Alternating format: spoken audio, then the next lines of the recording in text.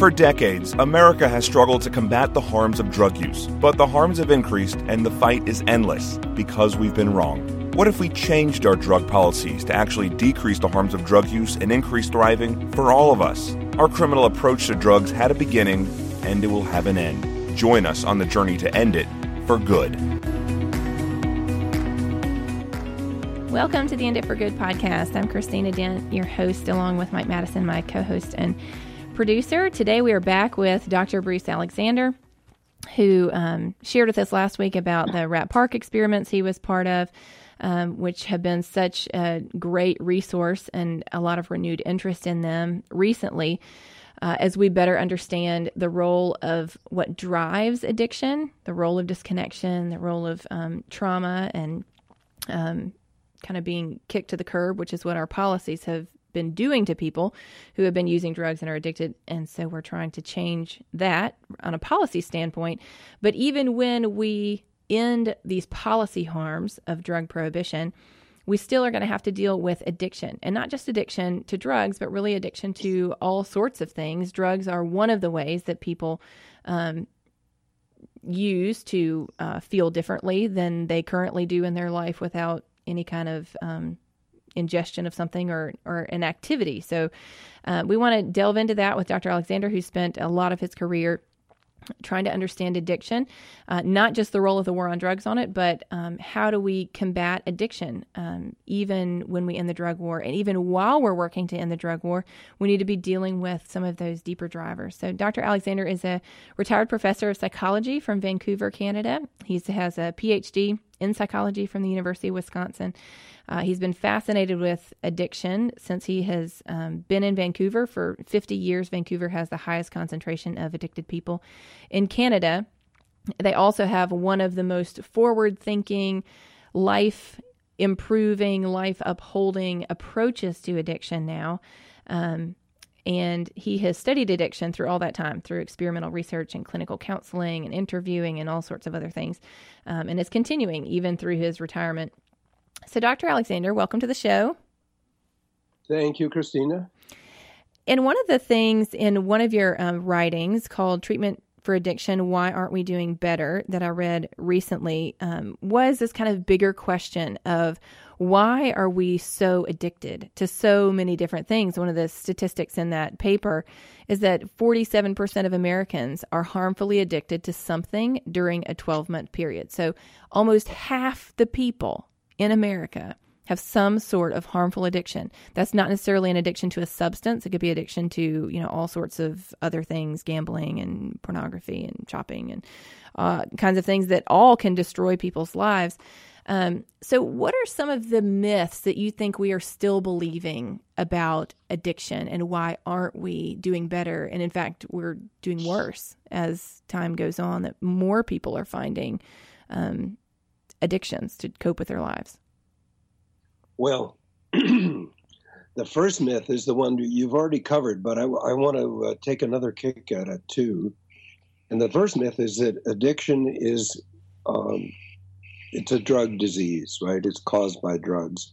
And people say, well, sure, there's addiction to gambling too, but never mind. People are dying of overdoses to drugs, and that's the addiction which matters. Well, wrong. I think we have to fall back on our research here. We say, what are people dying of? Well, a lot of people are dying of suicide. And a lot of that suicide can be traced directly to addiction. For example, gambling addiction. People, they lose everything and then they kill themselves. And a lot of kids are essentially losing their lives to video or social media or computer addictions of various sorts. These are not small things. You can say, well, they're not dying of overdose, so it doesn't matter. Oh, yeah, it matters. If they're your child or if you're your grandchild, you know how much it matters because they're just giving up their lives. So the first and biggest myth and most important myth is that addiction is a drug problem. We have to look beyond that or we'll never understand it. Because if it's a drug problem, then we have to look at the way drugs interact with the brain and so forth and so on. Well, no, that won't get you there, because actually, literally, statistically, in the United States and in Canada too, the larger number of serious life-threatening addictions are not drug addictions.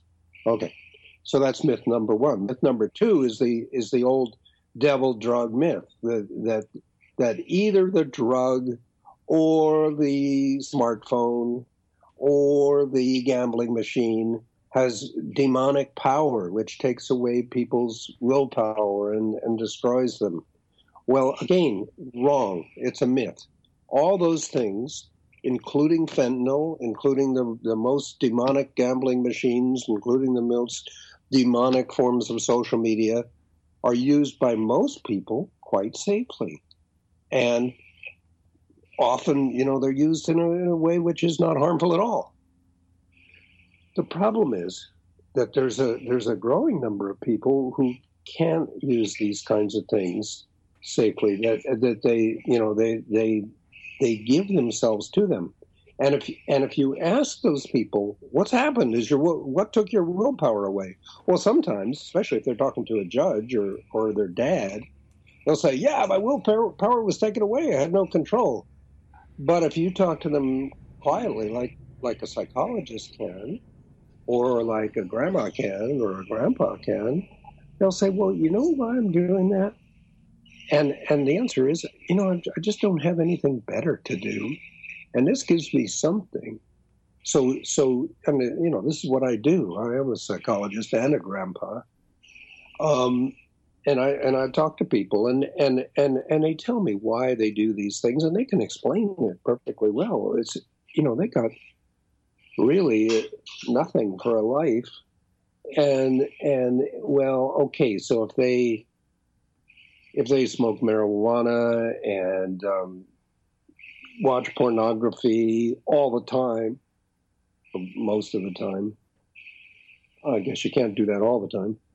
If you do that, well, why are you doing it? It's because you got nothing else to do, and that gives you something. Or you can take heroin and you can be part of the junkie group. You can hang out with the guys on the corner and talk about how tough you are because you're risking your life taking these devil drugs. Or you can be part of a gambler group and, hang out with the guys who are risking thousands of dollars and eventually losing it. But taking these, really, truly heroic risks and sometimes winning for a while.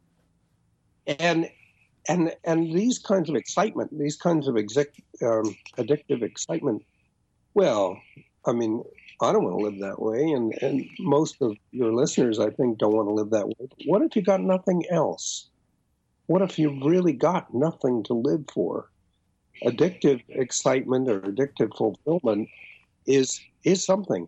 That's why my book, the subtitle of my book, as you have mentioned earlier, is Addiction: A Study in Poverty of the Spirit. That means, Jesus talked about the poor in spirit. Well, the poor in spirit is us. It's a lot. Yeah. It's us. And a lot of people don't have much to fulfill their spirit with these days. And a lot of people didn't in biblical times either. And they turn to these things. In the Bible, we would talk about it in terms of being possessed by a demon or a devil or something like that. But today we talk about it in terms of addiction. Well, this is not a new problem, but it is a problem which is particularly widespread right now. I loved what you said about when what people tell to the people they're supposed to talk to versus what they'll tell, to a psychologist or a counselor or, last year a mom called me and she said, she's talking about her daughter's heroin addiction and said, my daughter has nothing to drive her addiction. She had a wonderful life and she doesn't have any reason to be doing that. And the more people that I've talked to, the more I think maybe going back to what you said in the last episode of, it's very difficult as a parent, as even just a family member of somebody struggling with addiction, to be able to to sit with the fact that their experience of their own life may not be your experience of their life. What you think is going on in their mind and in their life may be very different from what is really happening in their own mind or their own life, or the way that they perceive their life and their value. And certainly, therapists have told that to me, as well, that, how people experience their life and their value and their purpose, all of us have different experiences. Kids all raised in the same home are going to have different experiences of the way that their parents interacted with them. Some of them may have felt very hurt by their parents' interactions, their personality or whatever is geared that way. And some of them may have felt like, I don't know, what are you talking about? We had a great childhood. I never thought anything, second about it. That we just have to allow for the humanity of people, that we're all different, that we all experience things in different ways. We all find meaning and value in different things, and that we can't discount people's experiences just because they don't happen to be our own, or what we think they should have. If we think we know what their life and how they should feel about their life is, there's just so many factors in that feels so dehumanizing to say to people, I know your life and your feelings, and you don't have any reason to be using that. Has that been your experience as you've worked with so many people over your career in trying to understand the deeper drivers?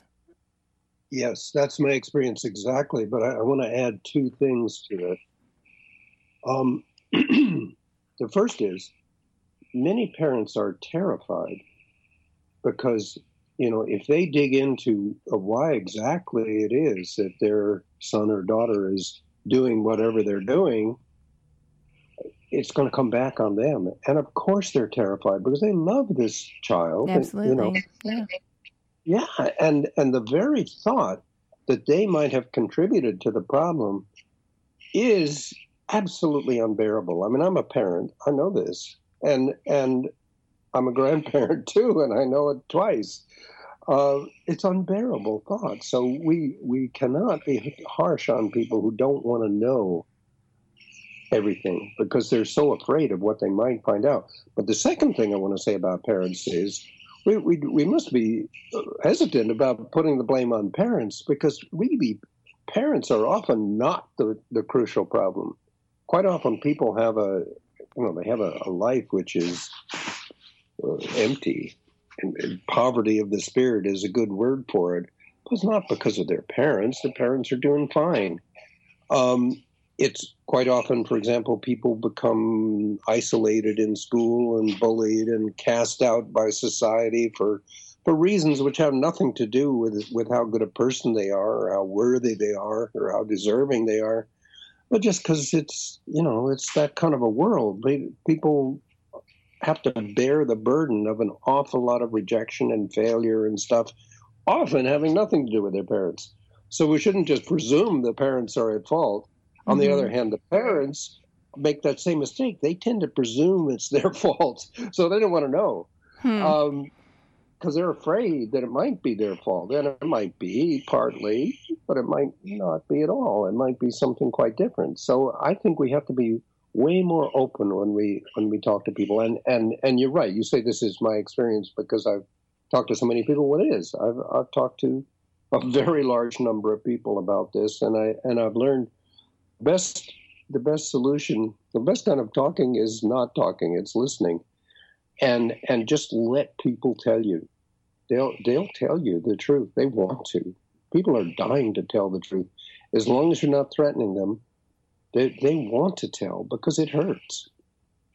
So what do you see through your research as ways that we can help combat this poverty of the spirit? What are you hopeful for? What do you hope to see to grow, to combat this growing disconnection and loss of meaning and value in people's lives? And it's, culture wide. It's in and out of all kinds of backgrounds and political affiliations, religious affiliations.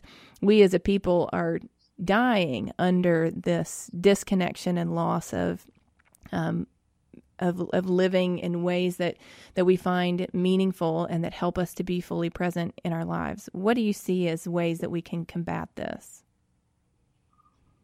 Well, I wish I could give you a better answer for that than I can, but I can give you a partial answer. I can tell you one of the things which happened in Vancouver, which made life different. And I think it's part of the reason why we were able to get over our war on drugs here faster than other places were. And the reason, well, so this is just one example. And then I want to talk about other possible examples, but I'll tell you this one first. When we got into the war on drugs here, it was in the early 20th century, let's say, and it hit its worst peak in about the 1920s, and we were brutal. We were as brutal as any place in North America in terms of the way we treated addicts. We filled up our prisons. We had judicial whipping for people who used drugs. We had judicial deportation. The reason we had deportation is that a lot of our drug problem, a lot of our response to our drug problem was because of the Chinese population. We had a very large Chinese population which came in specifically to Vancouver, where I live, to build a railway at the end of the 19th century. And then the railway got built, and those people were left over. We had a huge Chinese population, and they were taking jobs because the reason they got called in to build the railway is they would work harder and the more dangerous jobs than anyone else and ask for less money. And so they were a threat to working people in Vancouver. And they used opium. In other words, the predecessor of heroin, they used the drug called opium, which is the original Chinese form of it. And so our prosecution of the drug war was largely directed at suppressing the Chinese. And we got over that because gradually the two groups intermingled. So if you come to Vancouver now, you'll see a city which is white and Chinese, and everybody gets along pretty well, like real well.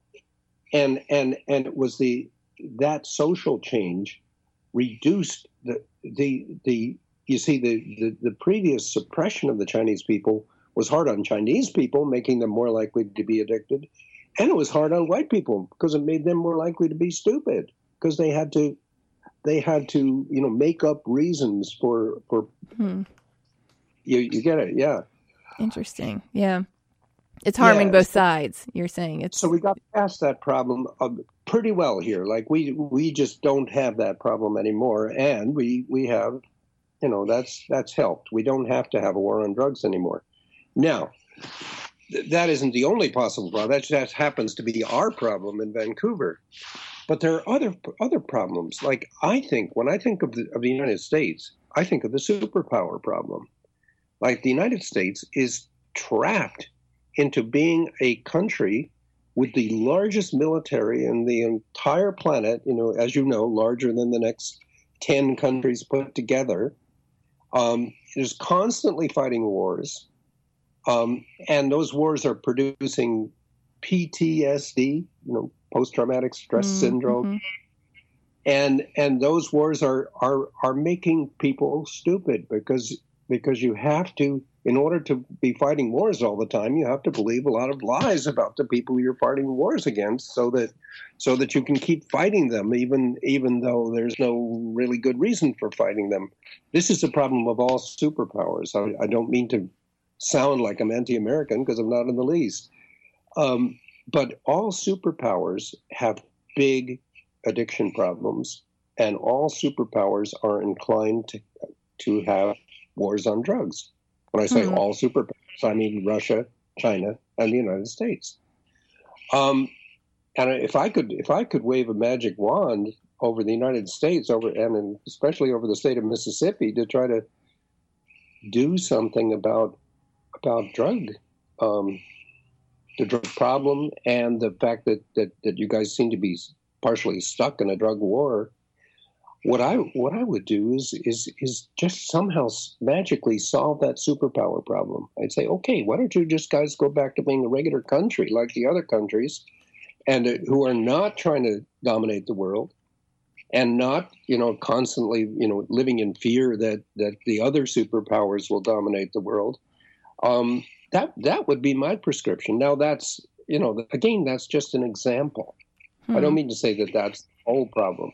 Right. But that's a problem which strikes me because I'm talking to an American audience here, and that strikes me as particularly relevant in the United States. But my main point here is that we're in a unique period in history. We are in a period where we've got to deal with social problems that people never had before. We never had a world population of 8 billion people before. And we never had, wars that never ended for 25 years. We've got to deal with that. And we never had a situation where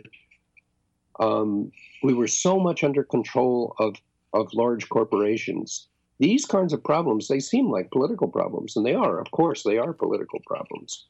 But they are the problems which sucks the juices out of us. These are the problems which make it necessary to use phrases like poverty of the spirit, because it seems like we're living in great times, and we are. We've got more cell phones than anyone ever had. Mm. On the other hand, we've got problems that nobody ever had before either. And we've got to confront those problems of the reality of the 21st century in a way that seems to have nothing to do with drug addiction or any other kind of addiction, but really has everything to do with them. Because it's those problems that make us depressed, suicidal, and addicted. That's what I believe.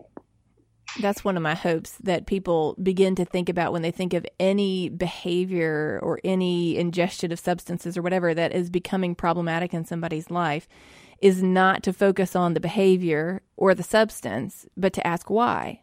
Why are they using that? Yeah. Why is that becoming a problem?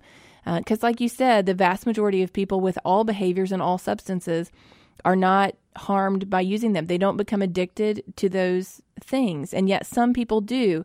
It's not the behavior and it's not the substance that's driving those people. It's other things that have made them more susceptible to using that problematically, to try to fill, other voids. I have a friend who says, who's in recovery and says, drugs are not the problem. Drugs are the solution. They're a bad solution to whatever the problem really is, but they are the solution for that person. And for a while they tend to, work well. And then for some people, they become incredibly problematic. So where do you see, one of the most interesting things in this paper of yours that I read is kind of your thinking on treatment and how we approach treatment, how we, force people into treatment versus not. And some of the points that you make are that no treatment works for most of the people who undertake it, and that more recoveries happen without treatment than with treatment. Speaking, so help us understand that, because I think that is radical to most people who think in order for somebody to stop their drug addiction, they have to go to treatment. And what you're saying is that most of the people who recover don't recover because of treatment, although treatment certainly helps some people recover. Help us understand, how do you see the role of treatment versus not? What role does it play? Well, treatment is a good thing. I mean, I'm in treatment. I'm a psychologist. I do treatment. Mm-hmm. On the other hand, we got past the war on drugs here in Vancouver years ago. We got past it because some policemen were able to stand up and say, look, we cannot arrest our way out of our drug problem or our addiction problem.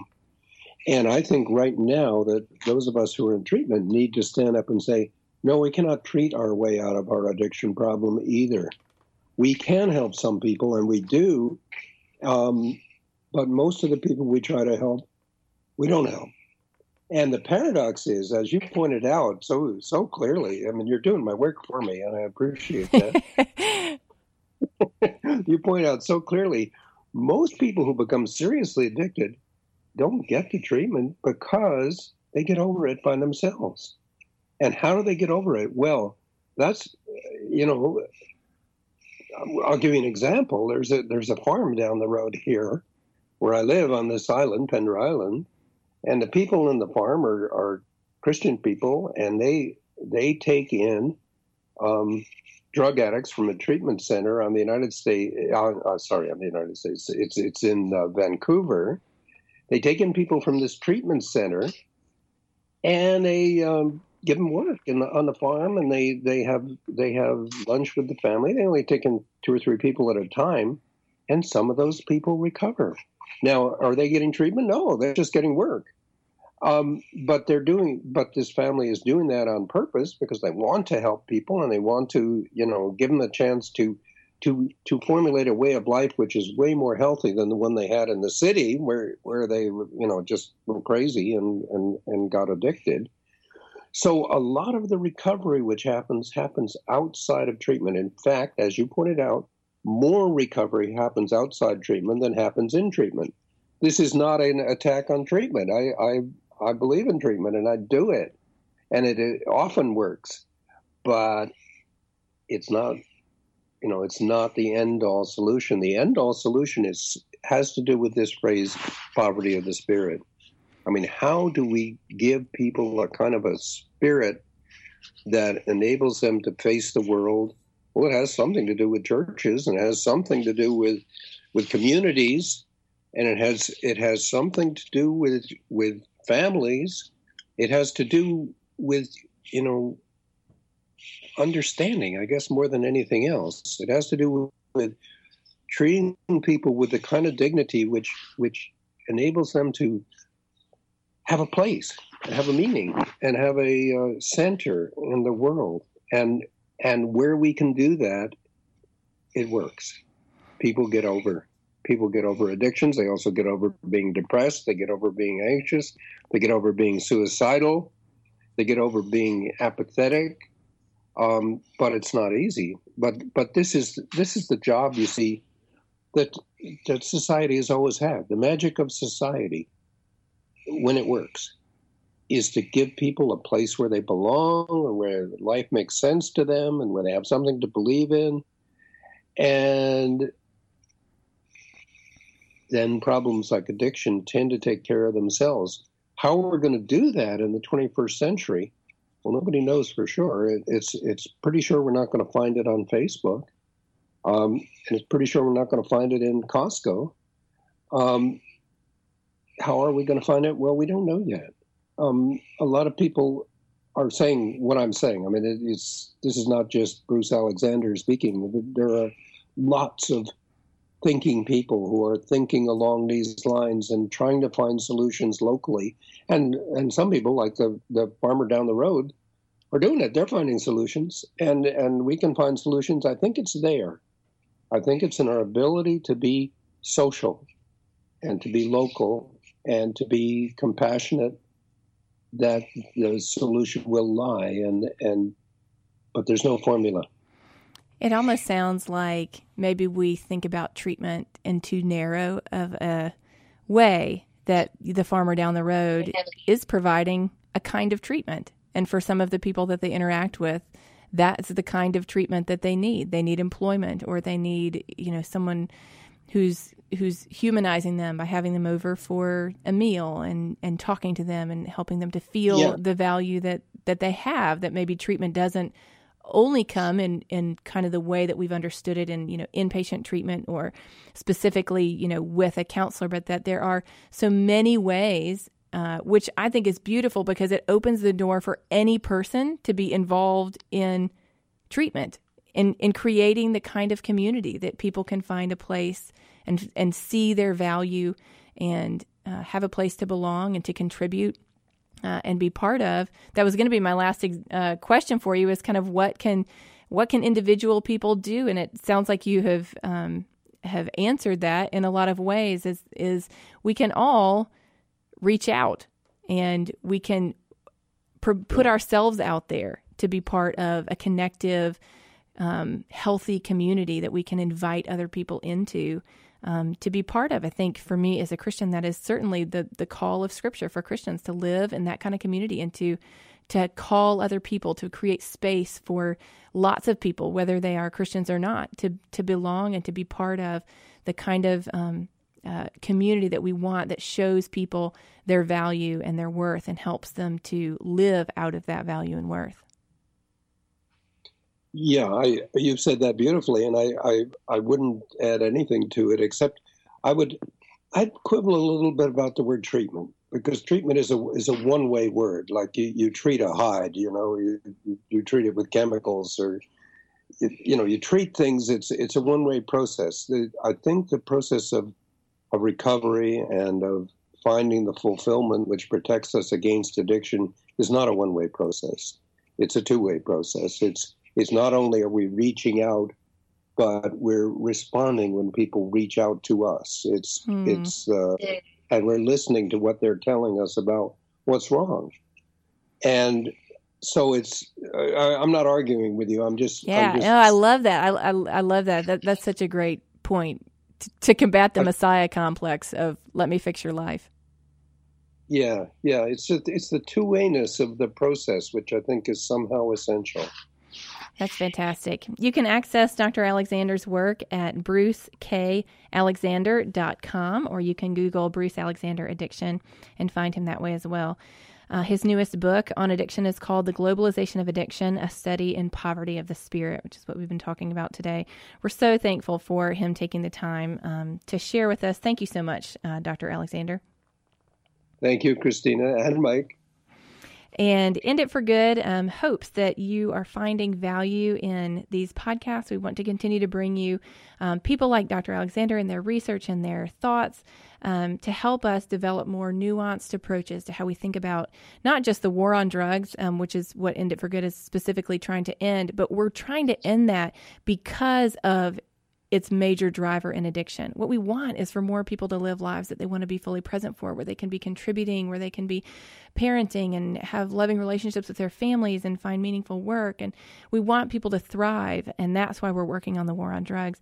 We're so thankful for Dr. Alexander's sharing of his expertise, and we hope that you'll join us as we try to save lives and improve life for all of us. And we hope that you'll share what you're learning and what you're enjoying of the work of End It for Good, so we can invite more people to journey with us and to consider whether or not we can make changes and create a world that is better for us and for our children. So how do we end our criminal approach to drugs? By changing one mind at a time. Many people are only willing to have this conversation when they are invited to by someone they trust. That's you. Invite your friends, family, and people in your circle of influence to consider a better way. At End It for Good, our hope is that people who hear will become people who tell. Join the movement to end it for good.